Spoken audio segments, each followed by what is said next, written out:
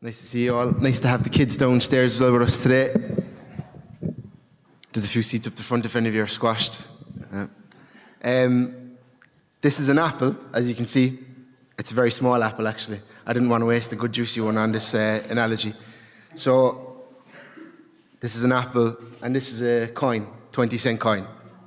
So, I'm just going to put it in there. Right, and now there's a coin inside an apple. Okay, I'm going to explain that later. I know you're all so confused. I'm going to explain it in 5 minutes. Don't worry. First, I'm just going to pray before I start. Father God, thank you so much for your word, Lord. Thanks so much for the wonderful and beautiful truths and promises that are in it. Thank you so much for your Holy Spirit illuminating them promises and truths to us, Lord. I pray now that I would just be totally overcome by the Holy Spirit now as I speak, Lord. I pray that anything of my own opinion won't be heard, Lord. Won't be said. And I pray that I would just be totally hidden behind your cross. I pray that your Son, Jesus Christ, would be magnified and glorified above all else this morning. And that we'd be uplifted and encouraged and reminded of who we are in you, reminded of what you've done for us, Lord. And that we'd just grow in our love and affection for you and those around us, Lord. In Jesus' name, amen. Amen. Okay, so Colossians 3, Colossians 3, verse 1 to 17. You can stay there in your Bibles. I'll move around a little bit as we go through, but you can just stay there, and I'll read the rest of the other passages. So today I've got 3 points based on what we've just read. Thanks again, Joe. The first point I'm going to look at, and the first concept I'm going to look at, is that we are hidden in Christ. You see that in verses 1 to 4. Verse 3 specifically says you have died and your life is hidden with Christ in God. The second point I'm going to make is how does that affect our lives? I think there's a slide with these points up there now. How does that affect our lives? Our identity in Christ, hidden in Christ, how does that affect our lives? That's in verses 5 to 10 and a bit in verse 12 as well. And then the last point I'm going to make is how does it affect our church and how does it affect our relationship with others? That's kind of in verses 11, 13 to 17 then as well. So the first point is the main point really, and then the other two are really mixed, to be honest. The perspective is nice just to separate them out, but this really all flows, and as we know, Colossians is a letter to a church from St. Paul, and so it flows straight in from chapter 2 into chapter 3, and then points 2 and 3 in what I'm looking at today, they'll bleed into each other and they'll be mixed in together. They're not separate and distinct really, say. And basically, chapter 3 is a turning point in the book where we see a shift from understanding who we are in Christ and what he's done for us to understanding what our lives should really look like in response to that. This order is very important, and we saw Ricky touching it last week, that identity in Christ, and even the first 2 chapters really are all about who we are in Christ and what he's done for us. And it's very common across all Paul's letters really, where he starts in the early chapters saying, this is who you are in Christ, this is what Christ has done for you, this is what it means for you. And then as he progresses throughout the book, he moves on to, so in response to what I've just said, in response to who you are now in Christ and what he's done for you, this is what your lives should look like. And that order is very important and something that we should be mindful of for our whole lives, really. So we'll touch on briefly on some points and themes from chapter 2 because they're really linked in. And as you can see, it starts with the word if then in verse 1. So he's obviously working on something that he's already mentioned. So we're going to touch a bit on chapter 2 as well, very briefly, and then we'll continue in chapter 3. So overall, the main idea, those are the 3 points, and overall the main idea is that our identity is in Christ. We're totally hidden in Christ. We are hidden in Christ. And then this totally changes us and affects our whole lives. So I'll say it again. Our identity is in Christ. We are hidden in Christ. This totally changes us and affects our whole lives. And that again ties in with the main theme of the whole kind of scripture, or the whole book of Colossians and the sermon series that we're doing. It's all of Christ for all of life. And so we see how it totally changes our life as we're focused on Christ for all our life. So, point 1, so verse 1, I'll read it again. If then you have been raised with Christ, seek the things that are above, where Christ is, seated at the right hand of God. Set your minds on things that are above, not on things that are on earth. For you have died and your life is hidden with Christ in God. When Christ, who is your life, appears, then you will also appear with him in glory. So it says, if then. That means he's building on something that he's just said. If then you have been raised with Christ. So where does this come from? It Colossians 2. You probably have it open if it's right next to Colossians 3 on your Bible. In verse 12, Ricky pointed this out last week. Colossians 2:12 says, having been buried with him in baptism, in which you were also raised with him through faith in the powerful working of God, who raised him from the dead. So we see from Colossians 2, and now again in Colossians 3, the first verse, that we're in union with Christ. We're identifying with Christ. So we are in union with Christ in his life, death, burial, resurrection, and ascension. This is a really true spiritual reality, and I know it's not true. We're not actually dead physically. We're still living. But this is a truer, deeper spiritual reality, and so it needs a bit of imagination to understand it, because it's not a physical thing. So we are dead. We have been raised. We are seated in heavenly places at the right hand of God in Christ. Ricky's talked about it last week. We're talking about it again today. Paul completes the discussion here on this union with Christ in chapter 3, and then transitions into how that affects our lives. So we're looking at the topic of union with Christ. We're going to look at it again in detail because it's the main point of the passage and everything else stems from it. If you get the first part wrong, you really can't move on to what your life should look like without it. It's the most important thing is that you understand what God has done for us in Christ and what our identity is in Christ. So I'm going to go back to the apple analogy again. Finally, he said, it's so confusing. What is he doing? So we have an apple, right? And let's imagine that apple is Christ, is Jesus Christ. And I've done this analogy before for young adults, so don't spoil it for anyone who hasn't heard it. Jesus is the apple in this analogy, right? And it's not a perfect analogy, but it helps us understand it. And the coin is us, is you or me or all of us together. The coin is us. And so when you put the coin in the apple, the coin is completely hidden. It's in the apple. And so it's very helpful, I find, that when you think about who you are in Christ, what is it? What does it mean that we have died with Christ? What does it mean that we've been raised with Christ? We're in Christ. Think of it in a physical way, even though it's not physical, it's spiritual, but think of it in that way because it helps us understand it. You have been placed in Christ by God, by the Holy Spirit. You're completely hidden in him, as it says in verse 3. I'm going to read it again. For you have died and your life is hidden with Christ in God. Your life is completely hidden in Christ with God. So what that means for us is that when God looks at us, he doesn't see our sin, our shame, our fallen nature. He doesn't see the coin like you can't see it right now. God sees the apple. God sees Christ. We're hidden in Christ. God sees the perfect, righteous life of Jesus Christ when he looks at us. And so he counts us as righteous even though we're sinful and broken. And like he says in Matthew chapter 3, verses 17, just after Jesus gets baptized, there's a loud voice cries down from heaven, and the voice from heaven, who's God speaking, says, "This is my beloved Son with whom I am well pleased." What a beautiful thing to imagine that and understand and realize that that's what God says about us. This is my beloved Son, this is my beloved daughter with whom I am well pleased. Not because of anything we've done. We know that we're broken, we're sinful, we're messed up in all sorts of ways, and we turn our back on God every opportunity we get. But because of what Christ has done, because of his perfect life, death, resurrection, burial, ascension, because of that, when God looks at us, he sees beautiful son, beautiful daughter with whom I'm well pleased, beloved son, beloved daughter. And understanding that is so important. And from an understanding of that position, we can then move into what God has for us, living a life that God is pleasing to God and that he wants for us. I'm going to reference some other passages here now, but you don't have to turn to them. There should be a slide for some of them if you want to read along. Just to kind of further make the point of our identity with Christ, our union with Christ, how we're in union with him in his life, death, burial, resurrection, and ascension. Romans 6 is the next one. Romans 6, 7, and 8. Everyone who knows me knows that Romans is my favorite book. I always end up coming back to Romans in every sermon I preach. So Romans 6, 7, and 8 are a really good explanation of this union with Christ. And into 7 and 8 then is what it means for us and things like that. But I'm just going to read a little bit of Romans 6. This is verse 1 of Romans 6. It says, "What shall we say then? Are we to continue in sin that grace may abound? By no means.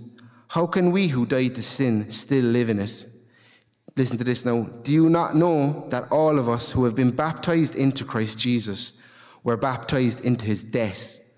We were buried therefore with him by baptism into death, in order that, just as Christ was raised from the dead by the glory of the Father, we too might walk in newness of life.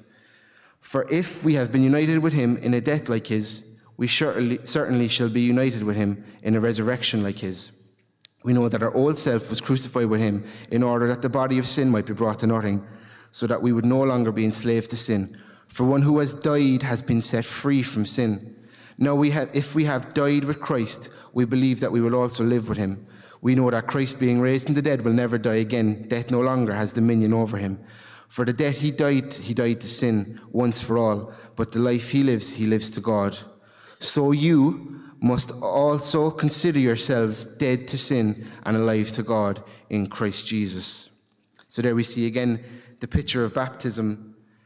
And for those of us who are baptized, what it means, what the symbol of baptism is as we're plunged into the waters, it's a symbol of us identifying with Christ in his death, and we're in union with Christ, and being plunged into the water is a symbol of us dying and Christ's dead, and we're unified in that death. And then being in the water is a symbol of burial, where Christ was in the grave and we're under the water. It's like the grave, the burial.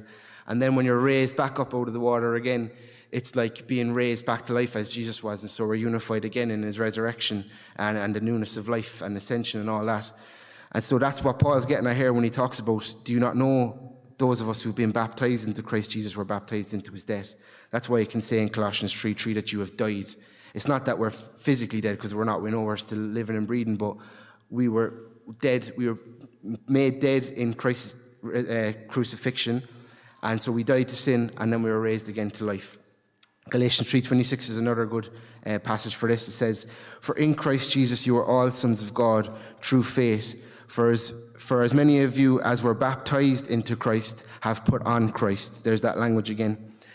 Galatians 2:20 doesn't mention baptism, but it's helpful as well. It says, "I have been crucified with Christ. It is no longer I who live, but Christ who lives in me. And the life I now live in the flesh, I live by faith in the Son of God, who loved me and gave himself for me." And so we see how we're dead, the old life is gone. We've been raised to new life in Christ Jesus. And the last point, so that's the life, death, burial of Jesus, the resurrection, and then the ascension. Ephesians 2 talks about the ascension here. I'll start in verse 4. "But God, being rich in mercy, because of the great love with which he loved us, even when we were dead in our trespasses, made us alive together with Christ. By grace you have been saved, and raised us," and this is the important part here now in verse 6, "and raised us up with him, and seated us with him in the heavenly places in Christ Jesus." So I'm going to bring back in the apple here again. George, will you mind the apple from there? So now George has the apple in this seat here, right? So if we're in Christ, and Christ has ascended to heaven, and he's seated at the right hand of God, and so if the apple is in George's hand, where's the coin? It's in George's hand as well. And so if we're in Christ, and Christ is seated in the heavenly places at the right hand of God, so we're also set at the right-hand side of God in the heavenly places. And again, that's a spiritual reality that we're already there. And I know it's confusing to say, but what about my life on earth? I'm still living on earth. How do I make sense of that reality? And there is like a dual reality there where in a physical sense we are still on earth, but in a truer, deeper spiritual sense we're seated with Christ in the heavenly places at the right-hand side of God, which is an amazing truth. And that's why then, that's where the whole point of this passage hinges on. And that's why he's able to give these commands at the start of chapter 3, where he says, "Then seek the things that are above. If you have been raised with Christ, seek the things that are above, where Christ is seated at the hand of God. Set your minds on things that are above, not on things that are on earth. For you have died, and your life is hidden with Christ in God." So if we're seated in the heavenly places, we shouldn't have our mind on earth anymore, on the earthly things. We should have our mind on heaven, because that's where we are, hidden in Christ, and that's where our identity is. And so I have a story to tell, a funny story. I was lucky enough to go to Bali on my honeymoon about almost 6 years ago now. Myself and my wife went over to Bali, and we had a great time. It was lovely. We were very lucky to go there. We were there for about 3 weeks. And part of this journey, we went to a place called Gili Air, which was a really small island off the coast of Bali. There's no roads there. There's only a couple of hundred people there. There was no cars. It was just a couple of donkeys and horse and carts and stuff like that. And so when I was there, we went to a restaurant on the beach. Nice. We were staying in a little beach hut thing. We went out into the beach for a restaurant, and it was a nice, beautiful, idyllic place, as far away from Cork as you could possibly be nearly. And we're sitting down enjoying the peace, enjoying the relaxation, away from our lives back home. And we went to a restaurant. I ordered food, whatever. I think it was fish or something. And I ordered a Fanta. I said, "Do you have Fanta orange?" And she said, "Yeah, we do." I said, "Thanks, I'll have a Fanta." And I drank my Fanta anyway. And just as the waitress was leaving, after I ordered the Fanta, I heard a voice next to me saying, "Did they not have any Tanora, no?" And we started laughing, looked around, and it was another couple from Cork.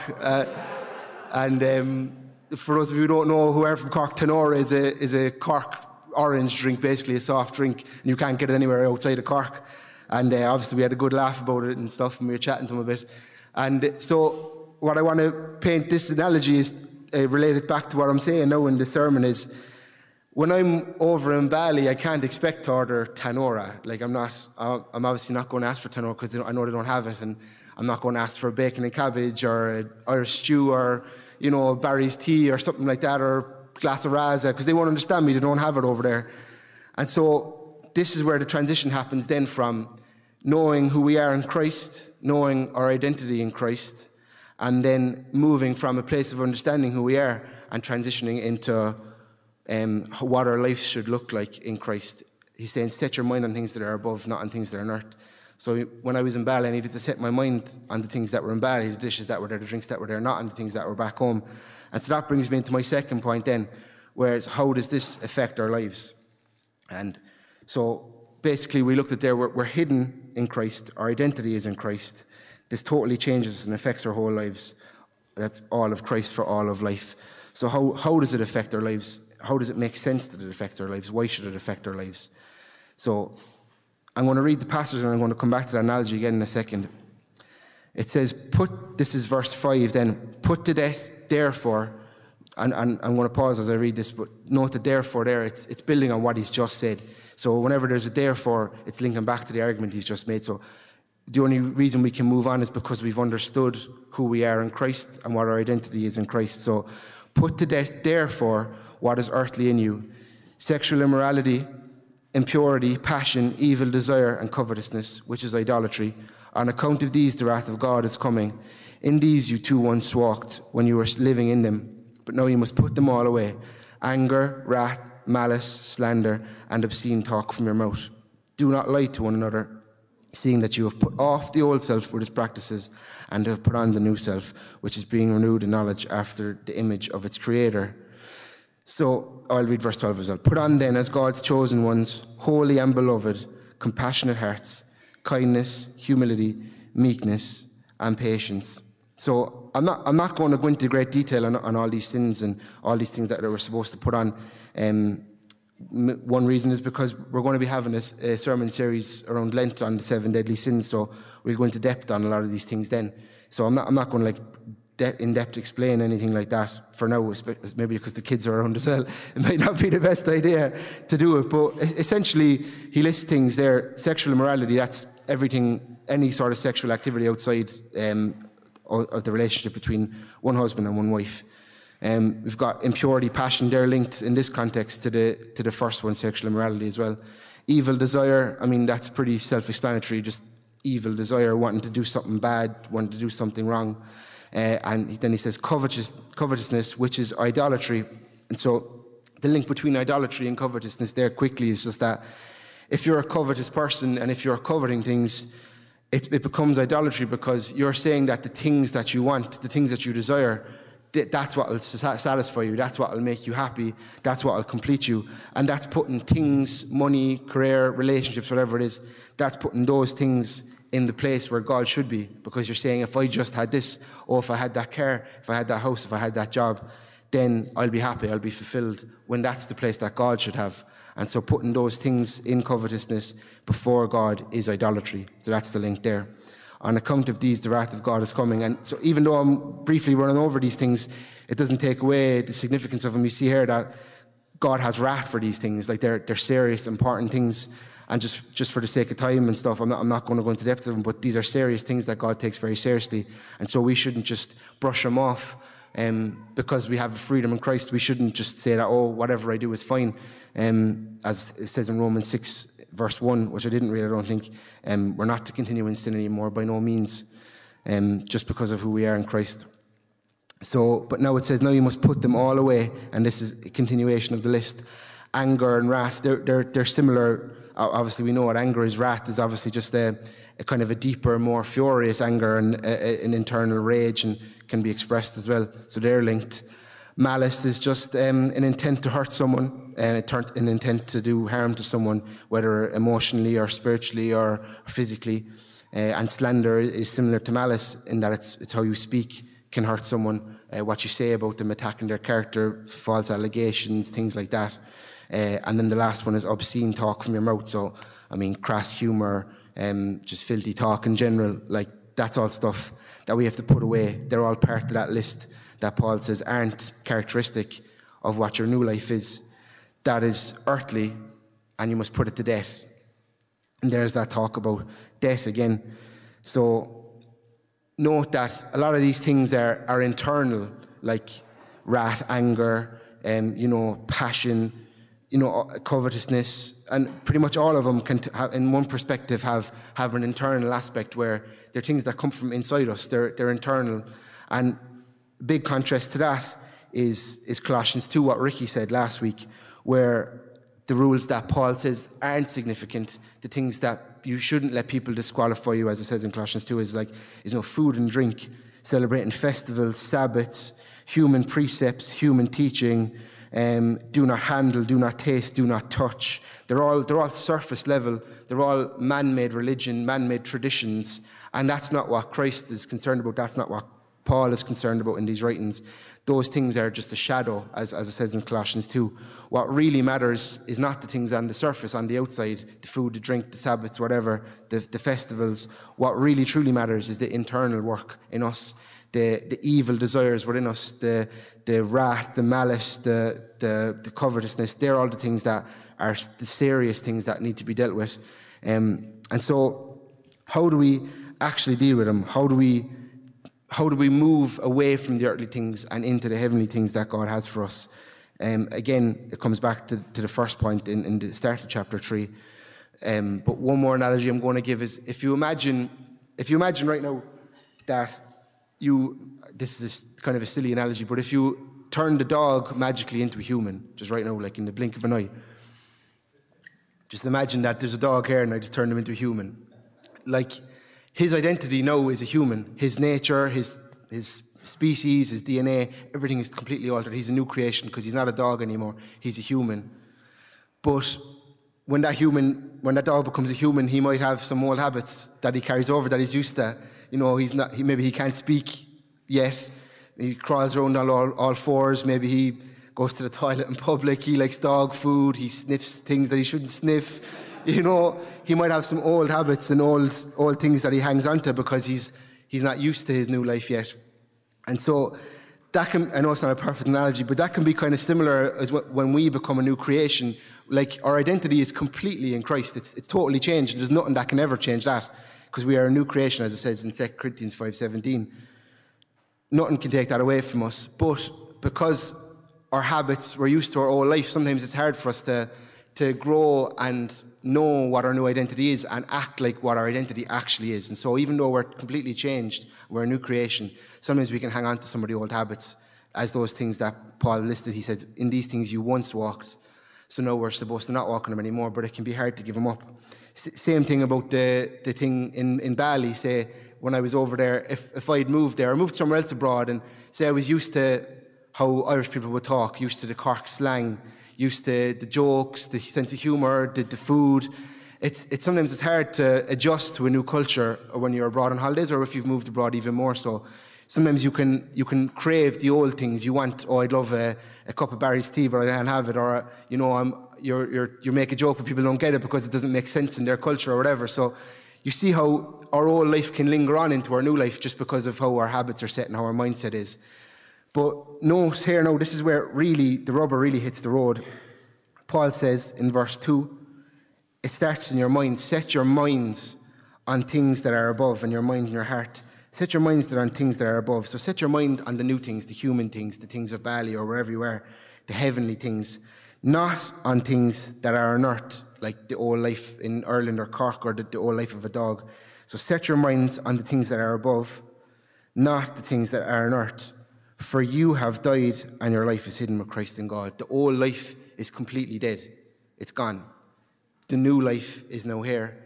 You're seated with Christ in the heavenly places. So the answer to leaving these things behind and moving into the new things, you need to put off the old, put on the new, put to death, therefore, it says, the earthly things, embrace the new things. And how you do this is by just embracing your identity. If there was a human acting like a dog or whatever, you didn't tell him you're human. You have to start acting like a human. You have a new identity now. You have to maybe go get a job. You start paying rent. You can't expect the dog to pay rent. You're saying you can't crawl around anymore. You have to learn how to speak, such and such. You're not living in Cork anymore. You're living abroad. You need to learn the new culture. You need to learn the new food, whatever it is. Embracing your identity, being mindful of your identity in Christ is what empowers us to move into what God has for us. It helps us to set aside what's gone, what was before, and move into what lies ahead. So it says then in verse 9, do not lie to one another. That's the last negative thing that he mentions of the list, lying. We want to be honest with each other. We all know what lying is. It's obviously not something that God is fond of. And even in our church, it's good for us to be honest with each other and be honest people in general. So do not lie to one another, seeing that you have put off the old self with its practices and have put on the new self, which is being renewed in the knowledge after the image of its creator. So there you go again. Put off the old self, put on the new self. And how do we do that? Mindfully embracing our new identity and growing in knowledge. There's the word knowledge, renewed in knowledge of our position in Christ. This helps us to grow in his likeness. Willfully and intentionally put off the things of the old self and put on the new self. And this will help us grow in his likeness and holiness. Out with the old, in with the new. I have a quote from Warren Wiersbe here. I think there's a slide for it as well, but it says, we were formed in God's image and deformed from God's image by sin. But through Jesus Christ, we can be transformed into God's image again. As we grow in knowledge of the Word of God, we will be transformed by the Spirit of God. So that's what it's saying there in verse 10. You put off 9, put off the old self. 10, put on the new self. What is this new self? How do we get this new self to come about? It's being renewed in knowledge after the image of its creator. And I believe that knowledge is talking about is knowledge of the Word of God, knowledge of our identity. Where do we know? How do we know that our identity is in Christ? How do we know what Christ has done for us? How do we know all that we have in him? Only by reading the Word of God. That's the only place you'll get it. And so the further and deeper and more time you spend in the Word of God as you're growing in Christ, the more and more you'll help understand your identity in him, the more and more you'll understand what he's done for you, the more and more you understand what the new life is and all that you can walk in. And so that's how we do it. Focus on what he's done for us. Focus on Christ. Focus on the Word of God, the knowledge of the Word of God. And that's why it's one of our essentials in Calvary Cork, the Word of God, because we know that's the only way that we can move forward in Christ. It's the only way we can know truly what he's done for us and what our true identity is. Put on then, it says, as God's chosen ones, holy and beloved. So there was the negative things, and this is what we're meant to put on now. This is the new self, what the new self looks like. As God's chosen ones, holy and beloved, compassionate hearts. So we should have compassion in our hearts. That's what God's not worried about the surface level. He's worried about our heart. He wants us to have a compassionate heart. Kindness, another internal thing. Be kind to people. Humility. That's another one of our Calvary Cork essentials there. Humility, being humble. The reason why is because we know that we're nothing without Christ. We know that we're just broken people without him. We know that everything that's good in our lives is because of what God has given us as an undeserved gift through Jesus. So that's why it's one of our essentials there again. Humility, meekness, which is similar to humility, gentleness, and patience, being patient with one another and bearing with one another. So that's the old self. What the new self should be is what I just read. We walk into that by understanding our identity, embracing our identity, growing in the Word, growing in knowledge. That's so important. The song we just sang at the start is a great reminder of this. Turn your eyes upon Jesus. The chorus goes, turn your eyes upon Jesus, look full in his wonderful face, and the things of earth will grow strangely dim in the light of his glory and grace. So I'm so glad we started with that this morning. It was a blessing to me to sing that. That's what we should be doing for our whole lives, not just as we come in here. That's how we grow in what Paul is asking us to grow in here and put away the old. Just turn your eyes upon Jesus, be so focused on him, look in his wonderful face, and then the earthly things, they'll grow strangely dim in the light of his glory and grace, because Jesus is so beautiful, he's so powerful, so magnificent. The life he's given us is so amazing. The old life will just fade away. The old life will be so undesirable and not appealing to you anymore the more you're focused on Christ and what he's done. Another song that we're actually going to sing later is Before the Throne of God Above, and it's probably my favourite song of all time. One of the verses there says, when Satan tempts me to despair, and this links in with it again, and tells me of the guilt within. So when we're struggling with the ways of the old life, those earthly things, and Satan comes to say, look what you've done, look what you're after messing up, and again, he tells us of the guilt within. The answer is to upward I look upward, and see him there, Christ Jesus, who made an end of all my sin. I'm looking forward to singing that later. So whenever we're struggling with guilt, we're struggling with leaving these old things behind, you just look upwards, look to Christ. Set your mind on the things that are above, not the things of earth. Look to Christ, and then you'll be able to, find peace there, comfort there, be reminded of the love of God, and from that position you'll be able to move in to what God has for us. So there we have it again. That we started, we're hidden in Christ. Our identity is in Christ. This totally changes us and affects our whole lives, as we've just seen. So that's again all of Christ for all of life. This brings me on to my last point, final point, point 3. So it's very closely linked to point 3, to be fair. It's how does it affect our church? How does it affect our relationship with others? So obviously, as we're growing in what Christ has for us, and we're changed, as that list has said, leaving the old behind, embracing the new, kindness, compassionate hearts. How does that affect our church, what our church should look like, and how does that affect our relationships with others? I'm going to read verse 11 there first, and we'll start there.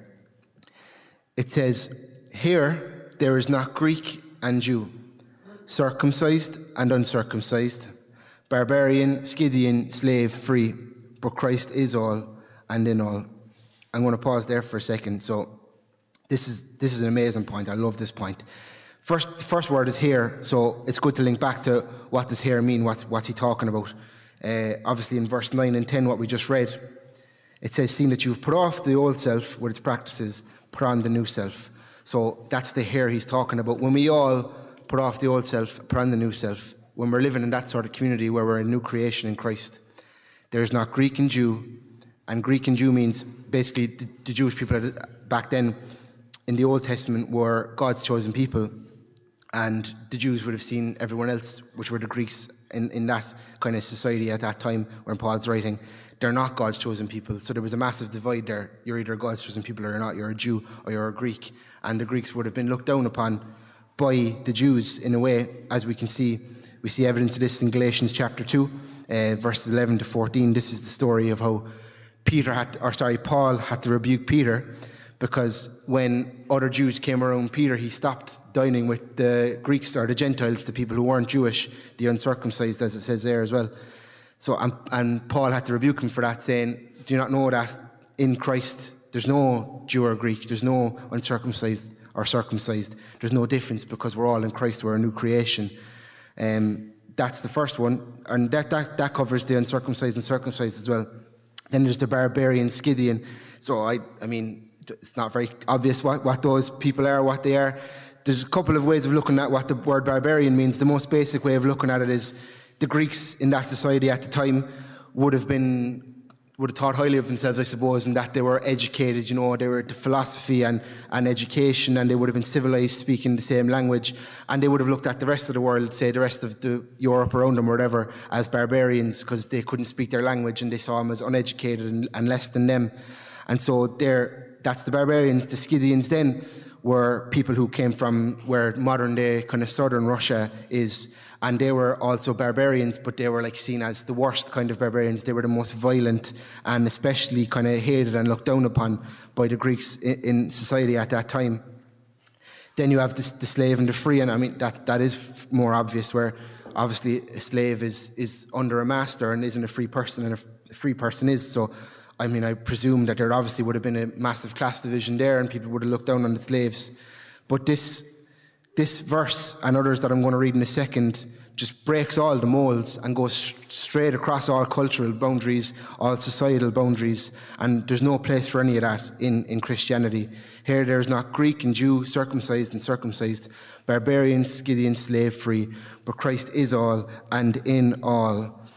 So in one passage I'm going to reference in backing up that point is 1 Corinthians 12, verse 12.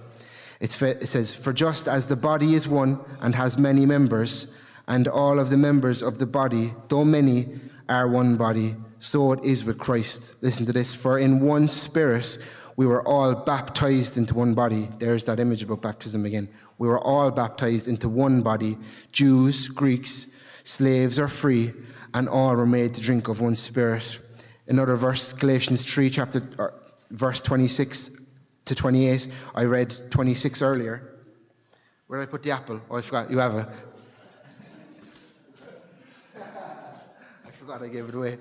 Galatians 3:26 says, as I read earlier, "For in Christ you were all sons of God through faith. For as many of you as were baptized into Christ Jesus have put on Christ." So there it is again. You see where then it says, "There is neither Jew nor Greek, there is neither slave nor free, there's no male and female, for you are all one in Christ Jesus." So we see Paul making this point over and over again in his epistles.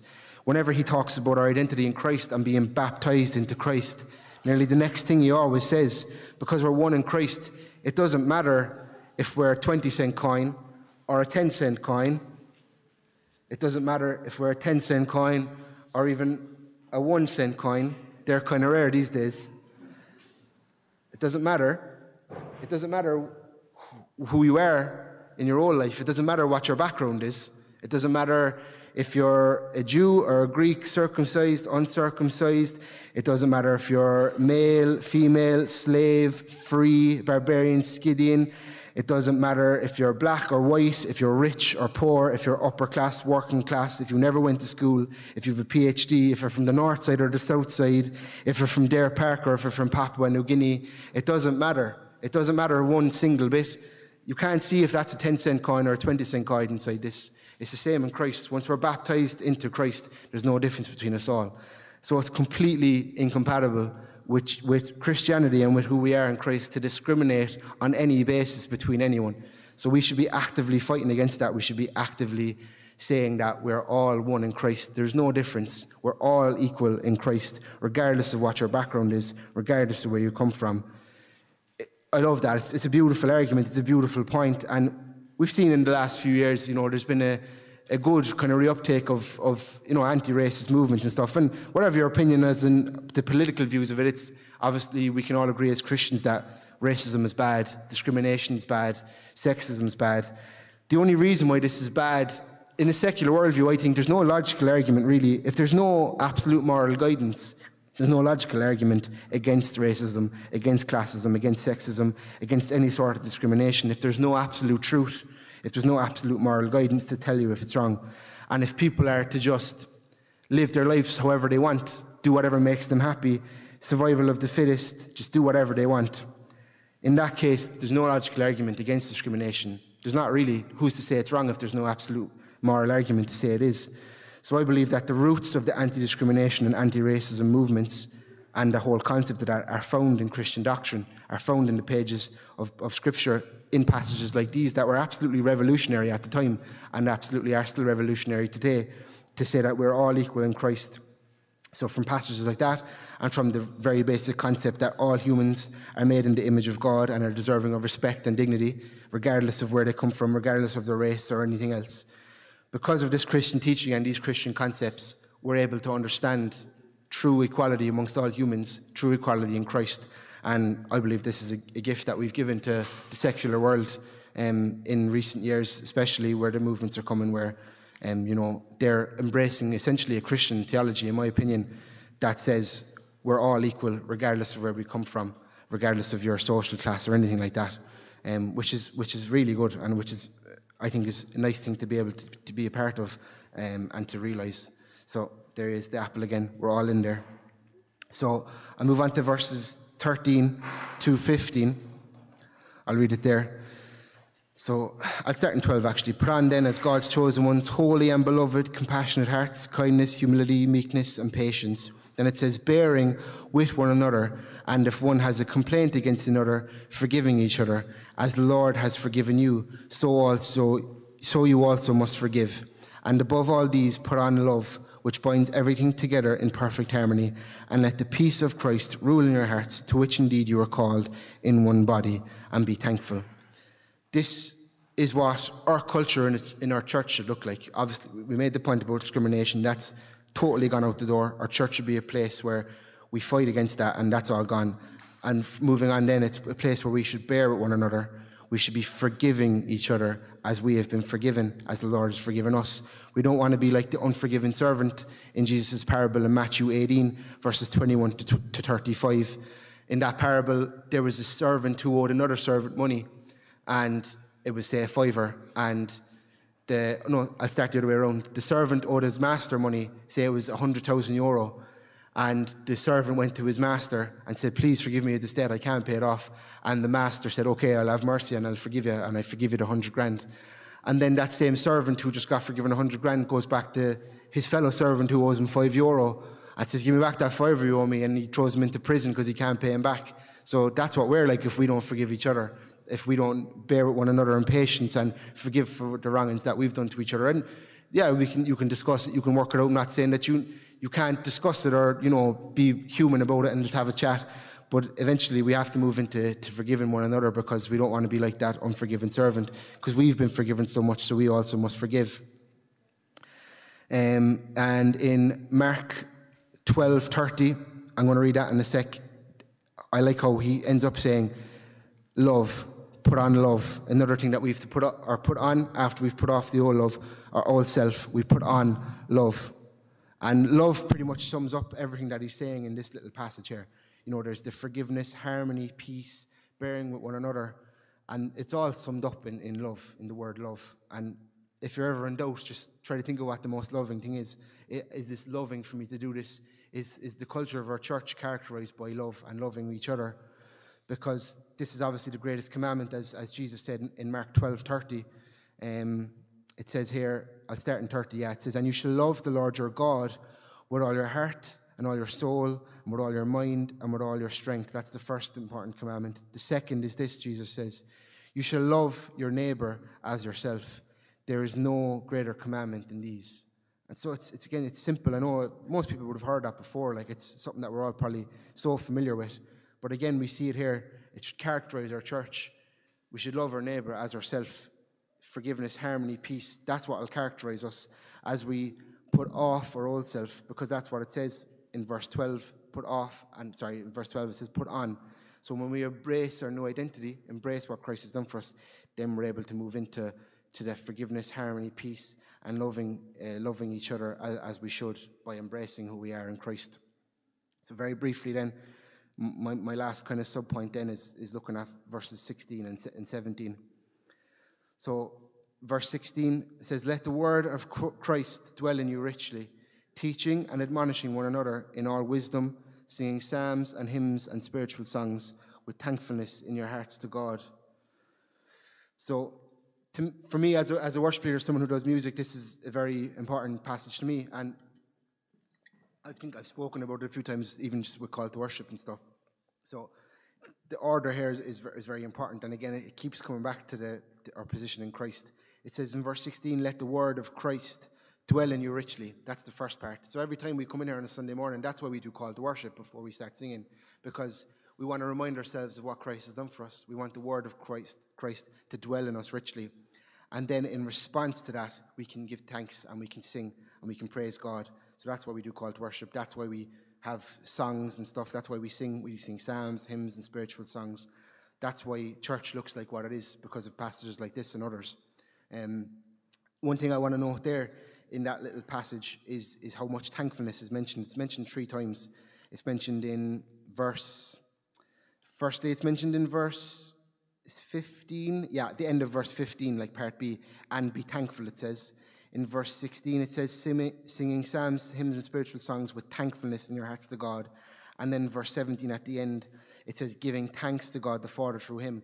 And I think that's the attitude we need to come in with every Sunday when we're about to worship. It's the attitude for our whole lives, really. Being thankful for our identity in Christ, being thankful for who God is, being thankful for what he's done for us, for what he's doing, for what he will do. That'll help us to have the right sort of posture, have the right mindset as we come to worship and for our whole lives. We need to be thankful. Thankfulness is so important. The last thing then in verse 17, really quickly, it says, and whatever you do in word or deed, do everything in the name of the Lord Jesus Christ, giving thanks to God the Father through him. And that just totally encapsulates everything in our whole lives. It's again, all of Christ for all of life. Whatever you do in your whole life, whether it's singing worship in church, whether it's teaching in church, whether it's, working, going to school, going to university, whatever it is, do it in the name of Jesus. Focus on him, be mindful of him always, be thankful to him, giving thanks to God the Father through him. And that's such a key aspect of the Christian life, is having that attitude in every situation, in everything that we do. And so as we are going to sing in a minute again, we're going to sing two songs, I think, in a minute again. Let's be mindful of that. Let the word of Christ dwell in us richly. Let's be mindful of what he's done for us. Let's be mindful of our identity in him. Let's be thankful for what he's done. And then let's give back, as it says in Mark 12:30 again, we're meant to love the Lord our God with our heart, all our heart, soul, mind and strength. So as we're worshiping, let's do that. Let's be passionate. It says earlier not to be passionate, but I think it's about different things. We can be passionate about God. That's a good thing. We can be passionate about worshiping him.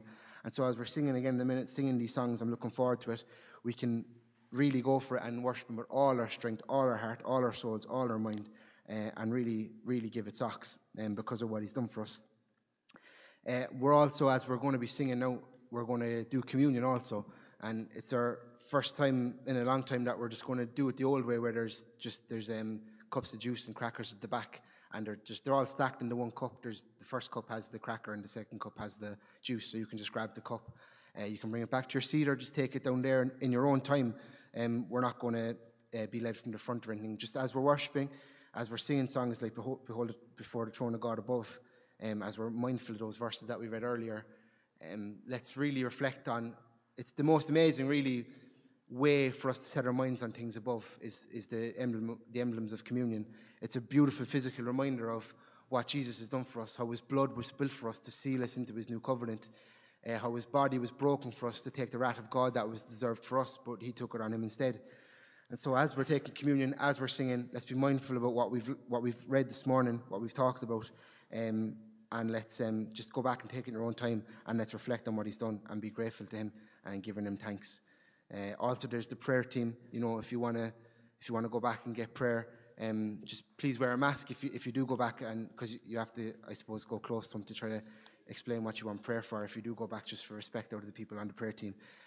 But yeah, besides that, let's just be so focused, and as we move on in the rest of our lives, know that the big idea again is just that we need to put off the old self. Our identity is in Christ. We're hidden in Christ. Remember that, we're hidden in Christ. Our identity is in him, and this totally changes us. It affects our whole lives, and so we have all of Christ for all of life. And so yeah, let's worship now and take communion together in a minute. So I'm just going to pray briefly. Father God, thank you so much for all that you've done for us. Thank you so much for our identity in you. Thank you so much that we're hidden in Christ, that our sinful nature is dead, that the old man is gone, that we've been crucified with Christ, that we have a new life in you, Lord, that we're seated in the heavenly places with you. Thank you so much for that new identity. Help us to embrace our identity, Lord, and move into what you have for us. Help us to worship you freely, Lord, now knowing who we are in you. Help us to give thanks because you deserve it, Lord. You deserve all the praise and all the glory and all the honor. I pray that you just bless our time now as we sing and as we take communion together. In Jesus' name, amen.